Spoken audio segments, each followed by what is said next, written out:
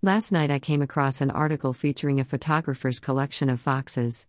Instantly, I was drawn to the pictures of foxes with their eyes closed. There was this certain look of bliss they had, as if they knew all would be all right somehow. Our eyes tend to make us anxious. They often are the source of so many of our worries.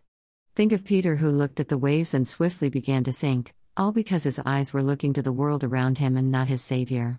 Animals live life with the full knowledge that God is in control. He is their caregiver, and that is why foxes need not worry.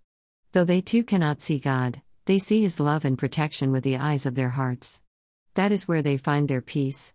Yes, the eyes are blind to Him, but the heart can see rightly.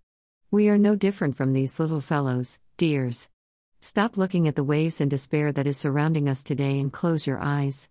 Look with your heart and you will find that He too, Jesus, is also all around you. He is greater than the storm. He is loving you today and always. He is your protection, so why should you fear?